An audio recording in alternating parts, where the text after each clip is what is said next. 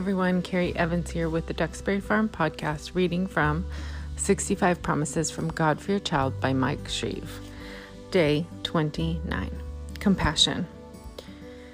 We're still in Deuteronomy 30:1-3, which says, "Now it shall come to pass, when all these things come upon you, the blessing and the curse which I have set before you, and you call them to mind among all the nations where the Lord your God drives you, and you return to the Lord your God and obey his voice, according to all that I command you today, you and your children, with all your heart and with all your soul, that the Lord your God will bring you back from captivity and have compassion on you, and gather you again from all the nations where the Lord your God has scattered you."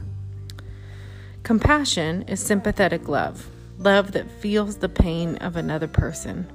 We have all faltered and failed in life and suffered the consequences, but according to this verse, if we return to God, he will have compassion on us and on our children. The God of Abraham also promised that if his people returned to him, they and their children would be treated with compassion by those who took them captive. 2 Chronicles 39.